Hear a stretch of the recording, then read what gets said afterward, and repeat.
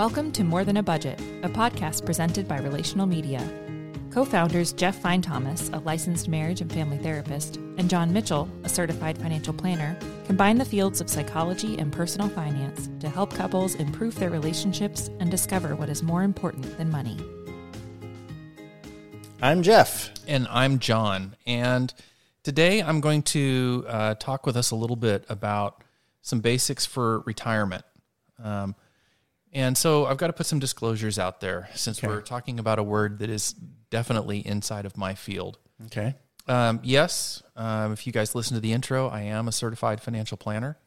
That is what I do, during the days. But I am not your planner. And so... Meaning you're not the listener's planner. You're not my planner and you're not the listener's planner. That is what I'm saying. So I'm not going to be giving any investment advice today. I'm not going to be setting out a financial plan for anybody, but I thought it might be helpful if we could just, especially for our younger listeners, really kind of lay out what I think are some of the core basic concepts of how do I start thinking at a young age about retirement issues. So the first thing to recognize is that, yes, you are going to get older. It happens. It happens. Time goes pretty slow in your teens and, maybe a little bit quicker in your 20s. But, it doesn't take too long before people hit their mid-30s or early 40s and go, oh, my goodness, this aging thing seems to be pretty consistent. I'm middle-aged. It's kind of like a calendar. It just keeps happening. Keeps happening.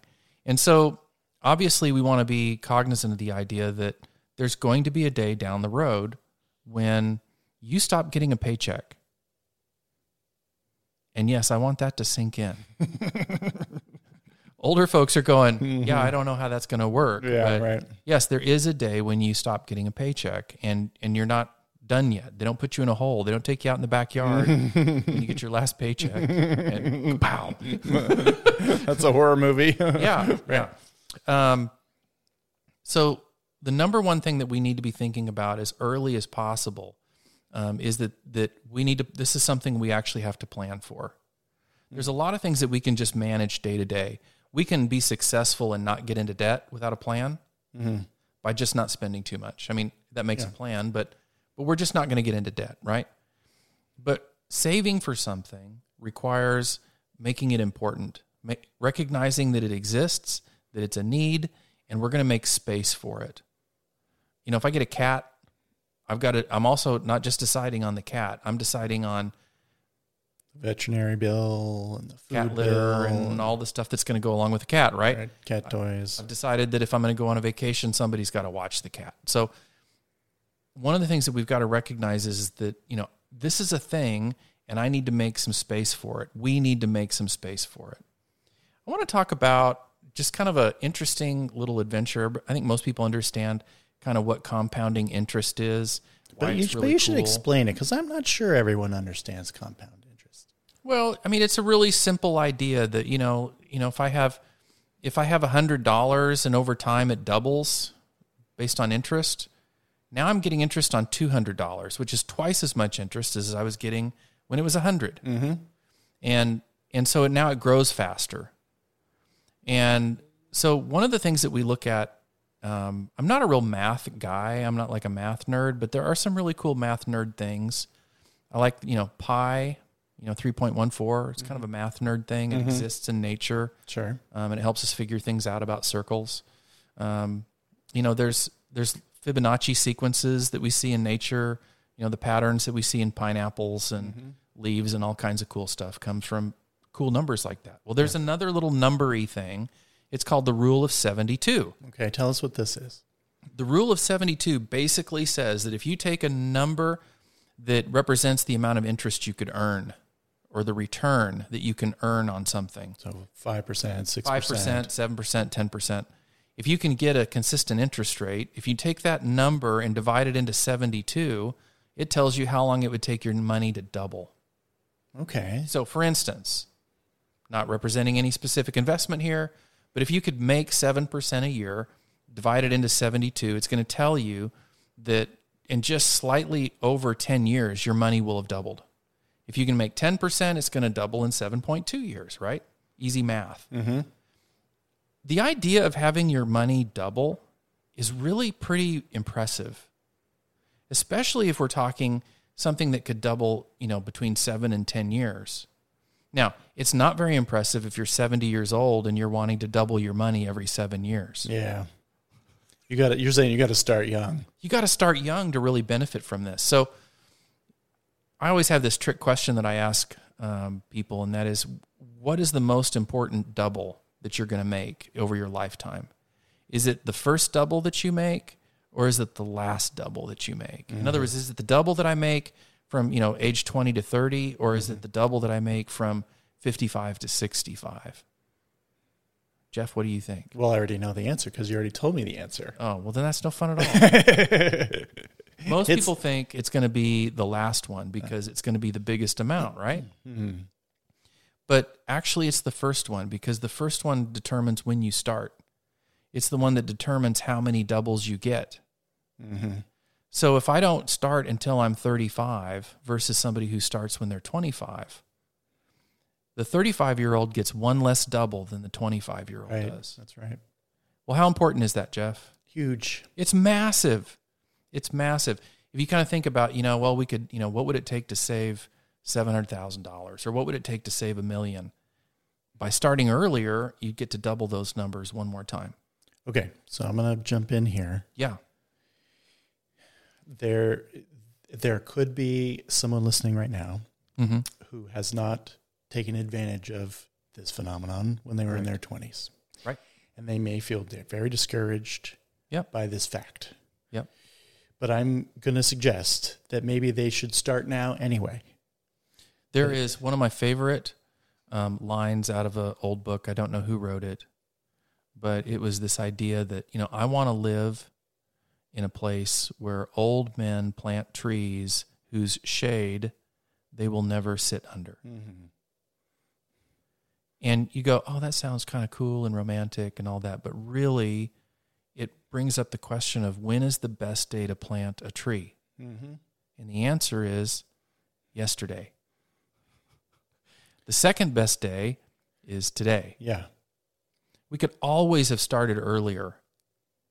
But the point is that if we want to really be good stewards, planning says, I'm not going to spend all my time regretting what I didn't do yesterday. I'm going to start moving forward with what I can do today.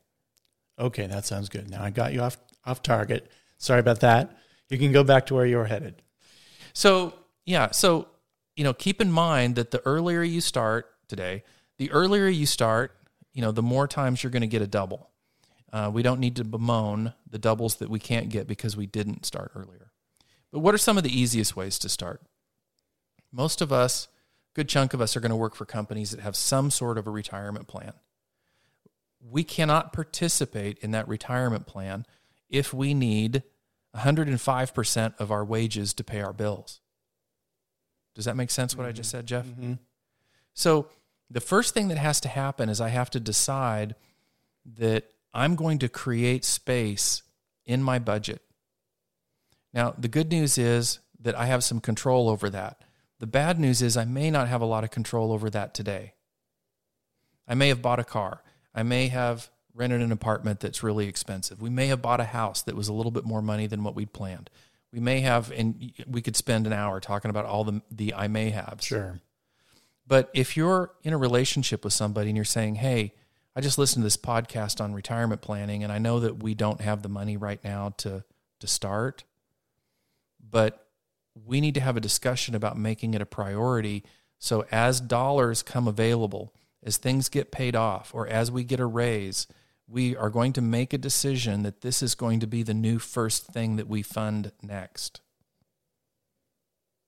So that's not going to be an accidental conversation, is it, Jeff? No, you're going to have to plan for it. You got to plan. You've got to decide that this thing that is going to happen on the calendar is going to get served. It's going to get serviced in a way that honors the future need.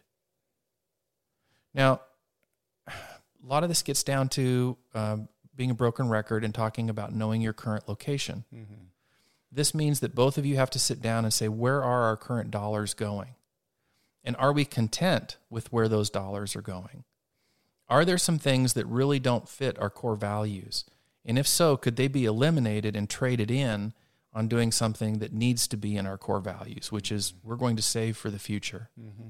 We're going to be savers. We're going to be investors. We're going to be planners, and we're going to start addressing this need. So that's the type of conversation that you'd have. Okay. I have a lot of people that will ask, well, how in the world would I even know how much I would need to retire on? Well, this comes out of that discussion of knowing your location. If you know what it costs you to live today, you have a general idea of how much your financial culture costs. We've mentioned this concept before. Yeah. And that is that left to our own devices, this is how much it costs us to feed ourselves, to clothe ourselves, to house, to vacation, to medical, to education, to all of these things. We've created a culture that fits within our financial system. Okay. I can look at that cost structure and I can ask a simple math question. And that is, how much money would I need in a lump sum to earn interest off of that to support it? How much would it take drawing interest off of that bucket of money to pay for our financial culture if I didn't get a paycheck? So the interest on the lump sum would be the amount you would need every month or once a year or whatever to live. Right. The same way you are now. Right. Okay. Now, maybe your company offers a pension, so you're going to get a certain amount every month. Maybe you work for the government and you're going to get a pension when you retire. And it's going to cover, you look ahead and you go, oh, that would cover about 60% of what our financial culture costs. Okay. So what's the shortage? How much money do I need per month from the shortage? Maybe you go, well, I believe that Social Security is still going to be there in the way that it is now. I think I can use that as part of the thing that's going to help cover our future financial culture cost. Okay. Right? And then you get left with this shortage. I can't live on I don't want to live on Social Security alone. I don't want to live on Social Security and a small pension alone. I want to make sure that we can keep doing the things that we value doing. Right? Yeah. There's an old idea called an endowment policy.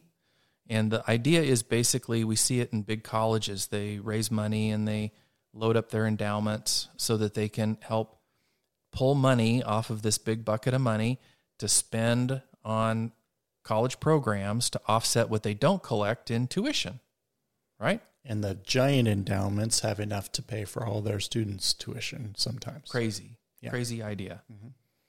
Well, an endowment is an awful lot like a retirement policy. And that is, we have some sources of income that are going to be fixed, which could be pensions or Social Security or some other source. Mm-hmm. And then we have to have an endowment, a source of money, a bucket, if you will, a retirement fund that is going to cash flow some money off of it in order to supplement the rest. Okay.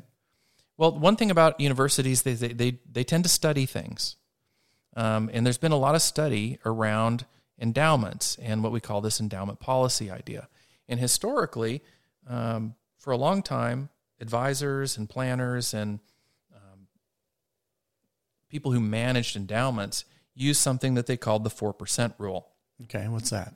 The 4% rule basically says that if you have a bucket of money and you manage it reasonably, and I'm not going to get into details of that, okay, but if you manage it reasonably and rationally, you should be able to pull 4% per year off of that bucket of money, including the idea that inflation is going to have an impact down the road. Okay.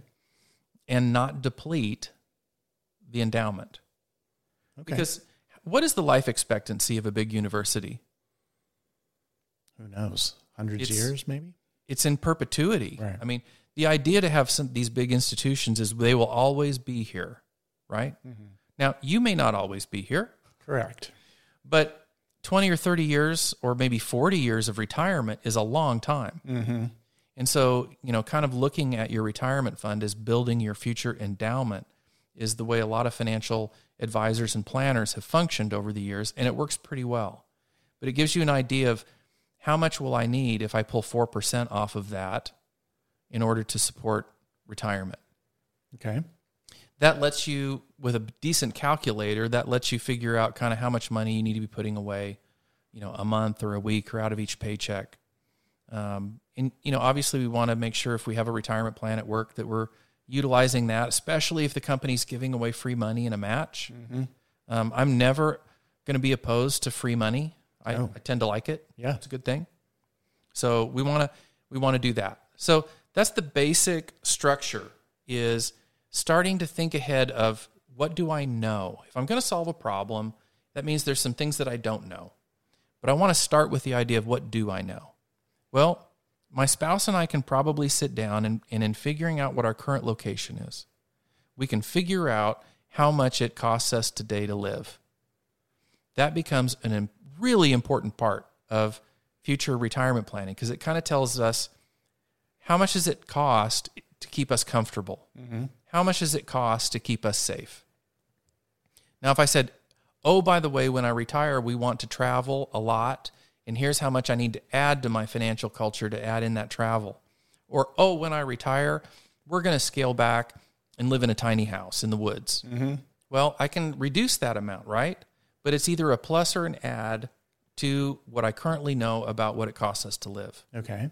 And I can run that forward and say, what, with current inflation numbers, with average inflation numbers, there's all these great calculators already on the internet that would help you kind of determine roughly some of these ideas. Okay.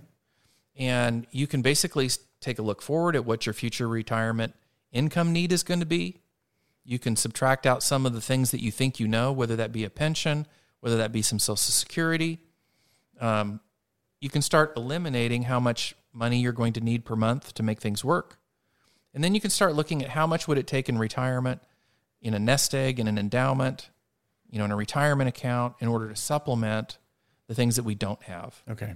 This is the basic fundamental process of how financial planners get to an idea of how much you need to save, how much you need to invest on a monthly basis to reach a goal.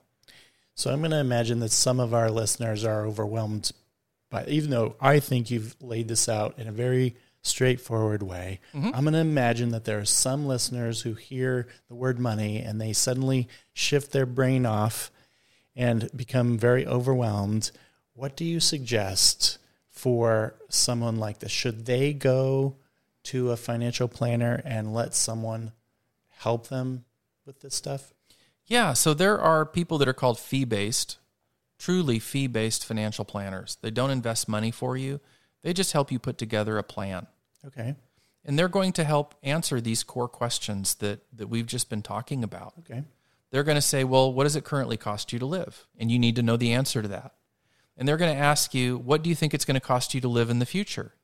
Now, you may go, I don't know how to answer that. You can say, we're planning on down the road living like we're living now, or a little larger or a little smaller. And the planner can kind of help you determine what that's going to look like. They can do the math that helps you calculate that. Okay.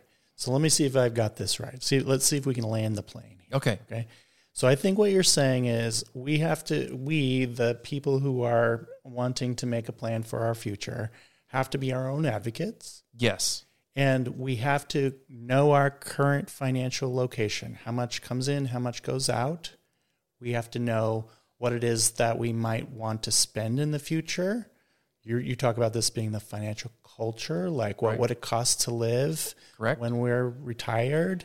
And you also want us to make some room for savings so that we can multiply our dollars by investing them in something that bears interest. Correct. And the earlier we start, the less we have to put back per month to get there. Okay, great.